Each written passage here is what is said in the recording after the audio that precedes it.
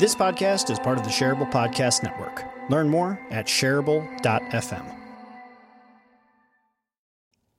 Not every guest takes me up on the opportunity, but I like to do a segment called The Mic Swap, where I make my guest into the host, and then I become the guest. I let them take the conversation wherever they want to take it, ask me whatever they want, and it's a lot of fun, I think. This is Mic Swap.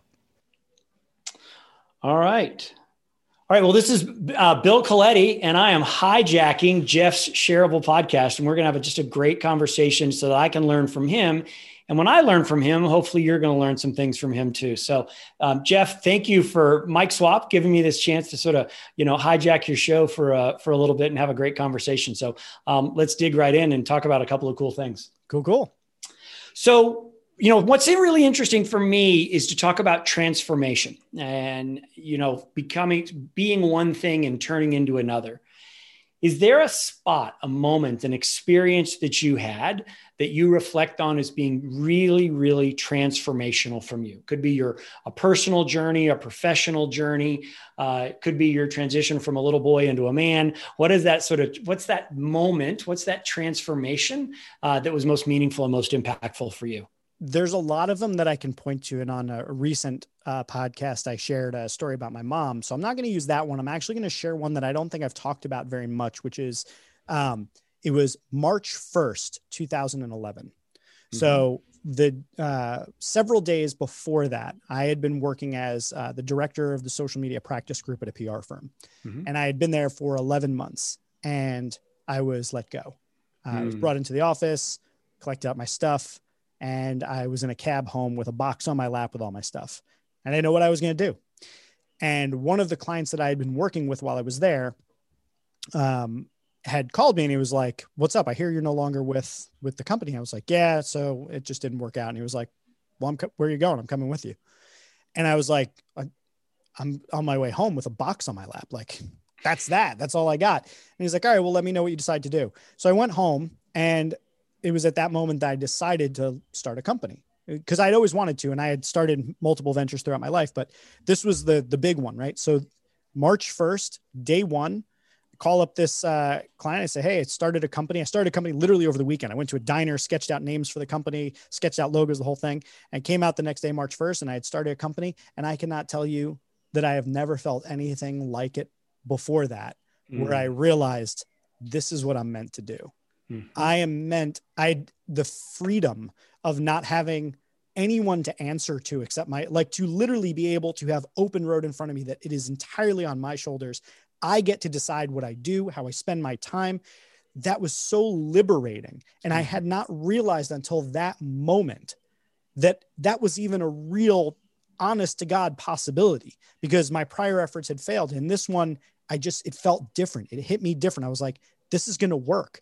And that started the journey of running my company, my agency, for 7 years and growing every single year. And I never felt more alive doing work. Yeah, that's awesome. So do you still get occasional headhunter calls? Did anybody call you and try to recruit you to bring you back to the agency life? People constantly are trying to hire me. And the number that I say that it would take for me to leave doing my own thing just keeps going up and up and up. I'm almost at the point where I'm saying, like, it would take you $500,000 a year just to get me to leave. And I probably would still only stay for 2 or 3 years because I'm just so miserable when I work for other people. And I would rather be broke, work for myself, than rich, work for other people. Why is entrepreneurism so scary? Why are people so fearful of taking a step? Some people are like all in. They know as a 12-year-old, they're going to be an entrepreneur. Some people, agency folks like you and I, we love that little warm cocoon of a big agency. Why is entrepreneurship so hard, so challenging? I have a different take on it now than I would had you asked me probably a handful of years ago. And it was partly because my wife was working for an advertising agency, and that position had come to a close. And as an entrepreneur, I had been running my company for several years. At that point, I was like, why don't you start a business? Because to me, that I find that as an entrepreneur, and other entrepreneurs I know, that's like our first instinct. We're like, well, all us, just do your own thing. Like, that's the easiest thing, right? Obviously, you can just start up a company. So I encourage her to do this. And 3 weeks in, I just see the terror on her face. Like she's she can't decide what to do. She's paralyzed with indecision and with fear and with what if this doesn't, and all of these things, and all of the things that when I experience all of those emotions, they just fuel me. I'm just charged by the idea of like everything being taken away from me and like not working. And like, it's all about proving all of those doubts wrong. And it's about climbing that mountain. So what makes it scary is the same thing that makes it exciting to entrepreneurs. It's just about personality types and how they relate to it. And I think there are people who are, I would liken how I feel working for someone else to how non-entrepreneurs feel working for themselves. There's a fear and a paralysis that hits the same way, I think, but it's caused by two very different circumstances. So I feel confined and disinterested and demotivated and like I'm shrinking into myself when I work for other people. And I've seen non-entrepreneurs try and start something, and I see a very, very similar thing where they don't know what to do. So they shrink, they retreat, they can't step up to it because they're just paralyzed by the indecision. And that's how I feel when I work for someone else. Like I have to ask somebody for permission. I don't want to ask for permission. I just want to go and do the thing that I think I want to do. So I think that's ultimately where it comes down to is it's the same conditions or I'm sorry, the same reaction, the same feeling, but that comes from different circumstances. Yeah. I had an entrepreneurial buddy, a guy started an agency, did his own thing, very similar journey, did a thing. And the phrase he kept using, he says, man, I'm like a feral cat. I could never go indoors again. I have to be in the outdoor. I've got to be in the wild. And I think about myself, and you didn't quite say this, but I think you're close. I would be a horrible employee. The worst. I would be the worst employee, and I would try really hard to be good, but I couldn't help but just suck at being an employee right now. 100%. A friend of mine introduced me to a phrase. I've been holding on to it since like 2012, 2011, psychologically unemployable. Yeah. I am psychologically unemployable. Like you just can't hire me. And better than feral cat.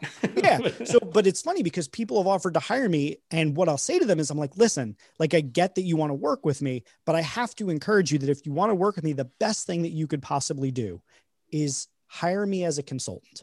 Let me make sure that it's like when you get in bed and you're too hot, so you stick your one leg out. Yeah. It's like that, right? Like you can buy half of my hours from me. You can buy half of my time. I'll give you that. But if I feel confined in your space, I'm going to act out. I'm not going to listen to what you say. I'm not going to be able to think with the same flexibility and creativity and everything that I have. So if you like working with me, that's great. But let me just save you on payroll costs and health insurance and all of those things. Just hire me as a consultant. Yeah, that's a smart way because it would be bad for everybody. Me, them, and everybody in between. It would be a bad equation.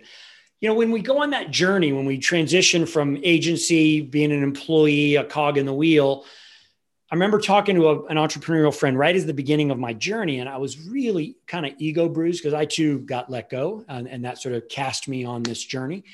Is I was like, I'm just embarrassed to say that I'm an entrepreneur. I used to be at this big firm and had, these big, huge Fortune 500 clients and really got off on this really great big work. And I was really sort of hat in hand about being an entrepreneur. Did you have that ego experience? Is that, I'm just going to be working for these little nickel rockets and these little tiny companies.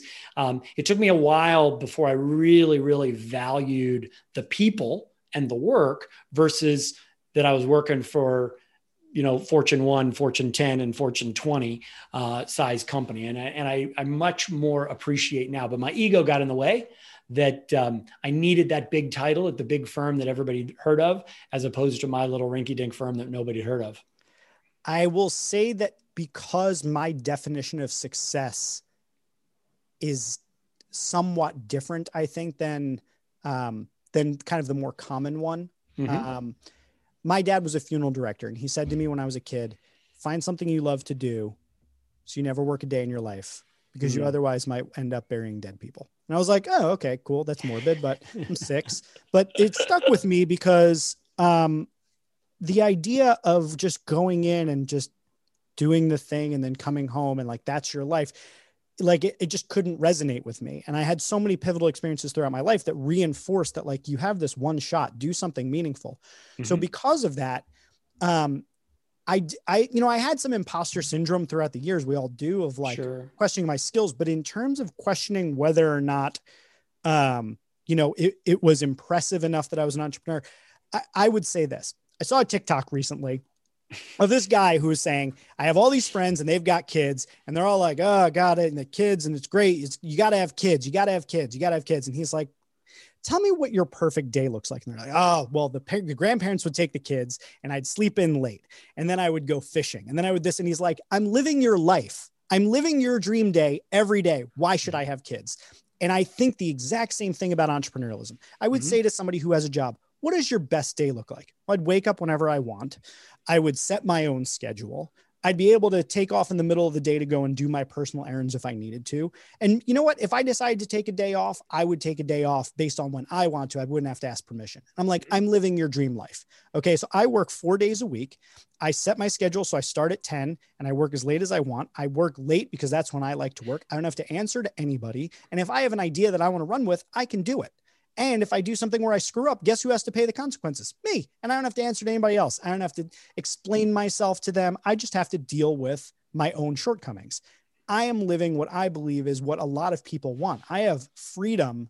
And because of that, if we're going to talk salaries and things like that, like I do just fine, but like, that's not my metric. My metric is I live a dope life. I do really cool stuff. In the middle of the day, I'm getting to talk to you right now. How many people right now are like trying to get something out the door that like realistically doesn't matter? Like I pick my clients. I get to fire clients if I don't like them or they do something unethical.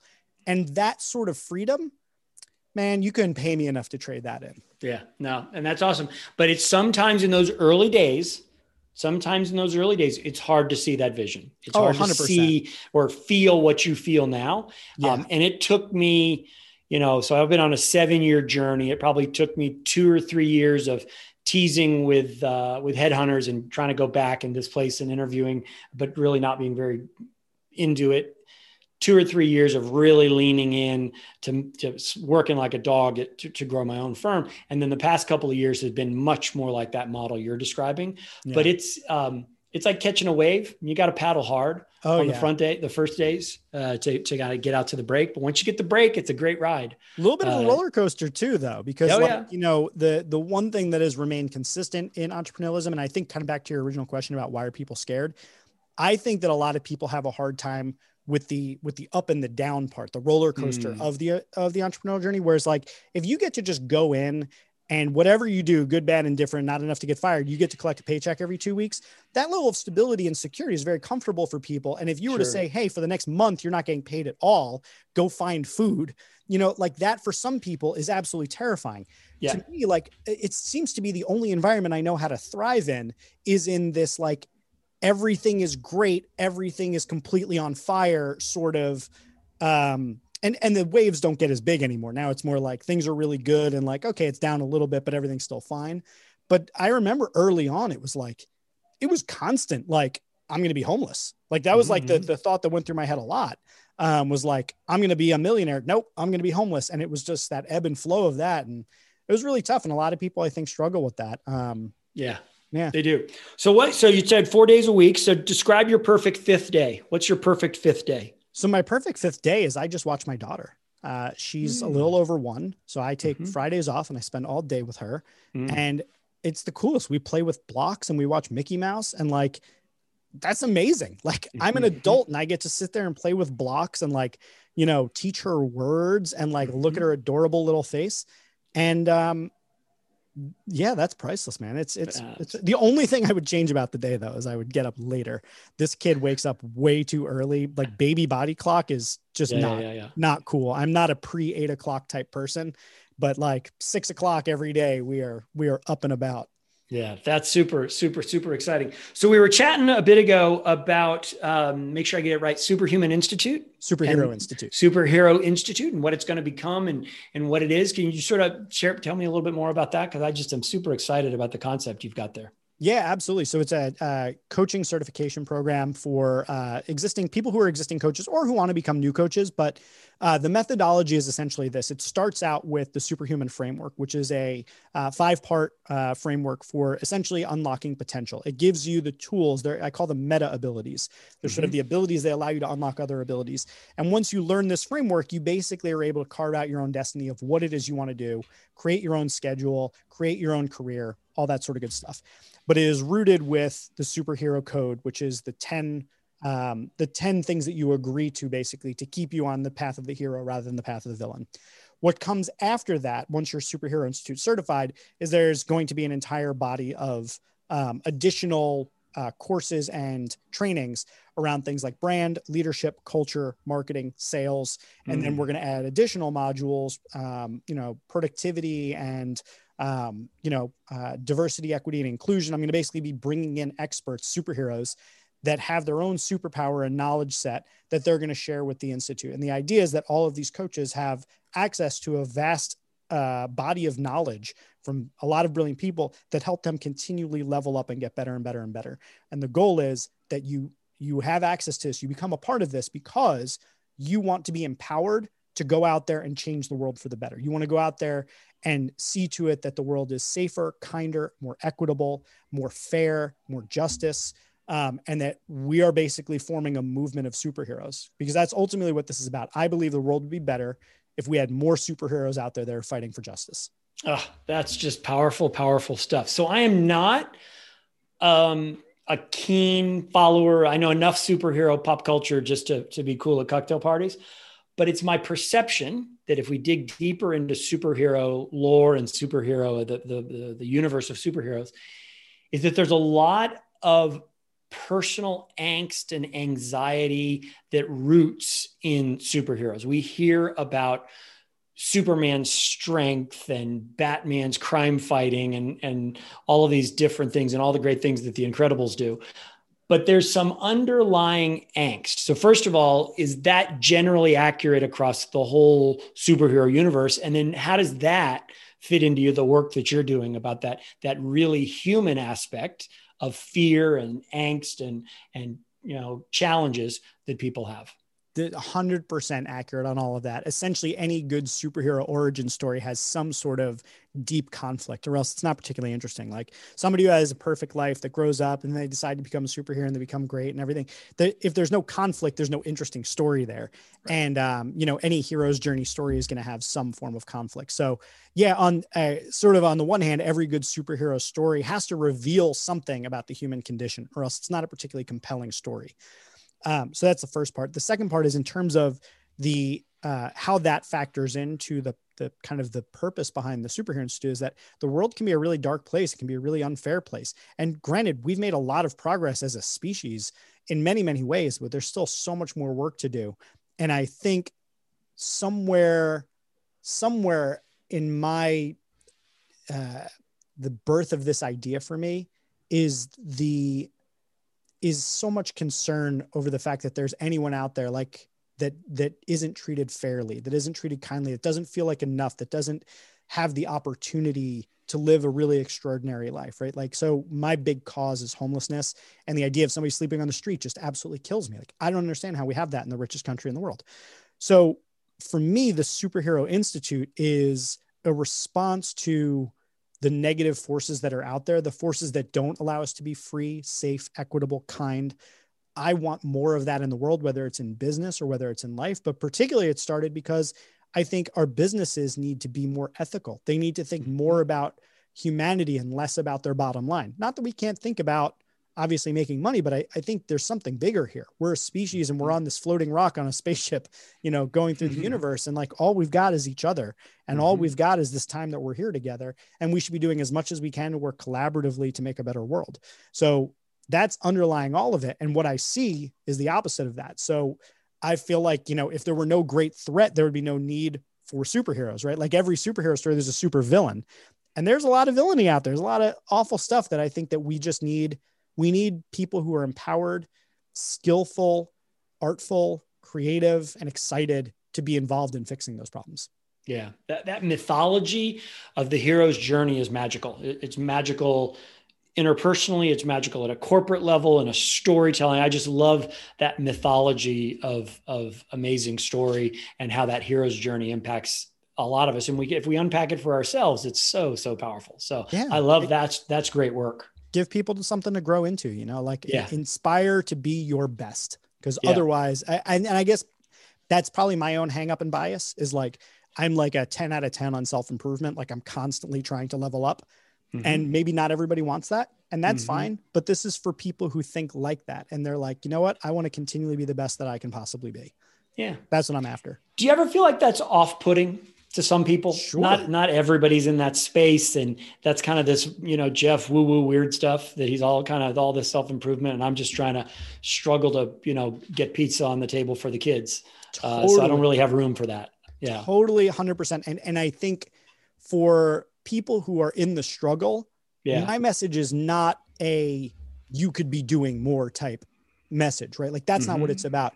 It's more everybody has the opportunity to dig a little deeper and do a little more and feel more empowered and gain more skills and position themselves better. But the world is a remarkably unfair place with all sorts of things that are insurmountable for individuals and even groups in a collective. So the goal is not to put any sort of onus on people to feel guilt or any sort of bad way about what they've accomplished or what they're doing. It's not what it's about. What it's about is it's a call to arms for the people who feel that they have a responsibility to use their gifts, their privilege, their position of power, whatever it is, to make a better world. That's who it's for. And I'm sure my way of being is off-putting to some people because I am aggressive about it. I can sometimes be like a steamroller in a conversation. And, I think that the naive optimism, like the holding on to the belief that we can be better and do more, is not well received by some people because they've given up or that they just see the world in a different way that I can't understand. And, I'm not saying that they're wrong. I'm saying this is how I see the world. And if you align with that and you're down with what I'm trying to do, come be part of the superhero team and like, let's go change the world as best we can. And for the people who are in the struggle, the hope is that the work that we're doing makes a lot less of that struggle for people. And a little inspirational. Maybe they can find some sliver of it. That's good. So let's wrap up. Let me ask you this question. So we are recording this in the summer of 2021. A year from now, we get back on the podcast, we have a conversation, we continue to have this conversation 12 months from now. You are super happy. You are ecstatic. You're even happier than you are in your normal state of happiness. Why are you happy? What happened in the past 12 months to make this past 12 months so awesome? So I would be expecting either expecting or just had our second child, hopefully. If all goes well according to plan. So we would have our second child. Whose plan is that? Is that your plan or someone else's? No, it's our plan. We did. Okay. We worked it out together. It wasn't a unilateral decision. So second kid, book launch, really successful, hopefully. For me, the book launch is less about how many copies sold and the impact it makes on the people that the book was sold to. So that's the main metric that I'll be using to gauge success. So successful book launch that I feel good about. And then the Superhero Institute becoming my primary day-to-day. So right now, a lot of it's still under construction. It's kind of tough to, work with clients and I have like all these different projects, but the Superhero Institute, I want to be my primary thing where it's the majority of my focus is on building that and continually growing it and bringing in more coaches and being more active and present and building a community around superheroism. So that would be the most exciting thing for me, that I'm getting booked to do speaking engagements to talk about leadership. I'm putting together additional curriculum. I'm bringing in more superheroes. And all the while we've got these two beautiful kids in the house. So a baby, a book, and a business in 12 months. That's pretty awesome. Exactly. That's pretty awesome. Yeah. Well, Jeff, this is awesome. Thank you for being a part of this great conversation. And, it's sort of my hope that what we talked about and that this is shareable. Wait, don't leave. If you've never listened to my fancy outro, do it just once for me, please. Okay. If you enjoy Shareable and you find it valuable, there's a few ways that you can support the show.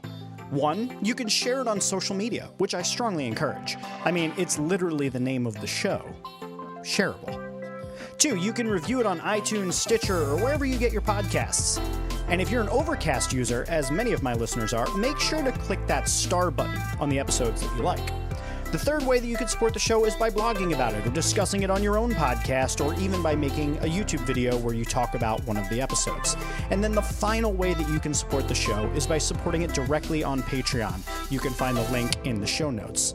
Now, before I let you go, I want to tell you about one other thing. You see, Shareable is just one of many projects that I'm working on at any given time. I've got another podcast called Rogue. I do a live streaming show every week called The Heroic Council. I've got a blog where I release a blog post twice a week.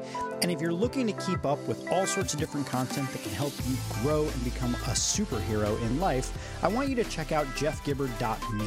That's where I list all of my current projects and projects that are coming up in the future, including my forthcoming book, The Lovable Leader. It would mean a lot to me if you could go and check out some of the other things I've worked on, because I put just as much of my heart into those projects as I do into Shareable. Thank you so much for being a listener. Thank you for being a supporter, and I hope to see you here on the next episode of Shareable.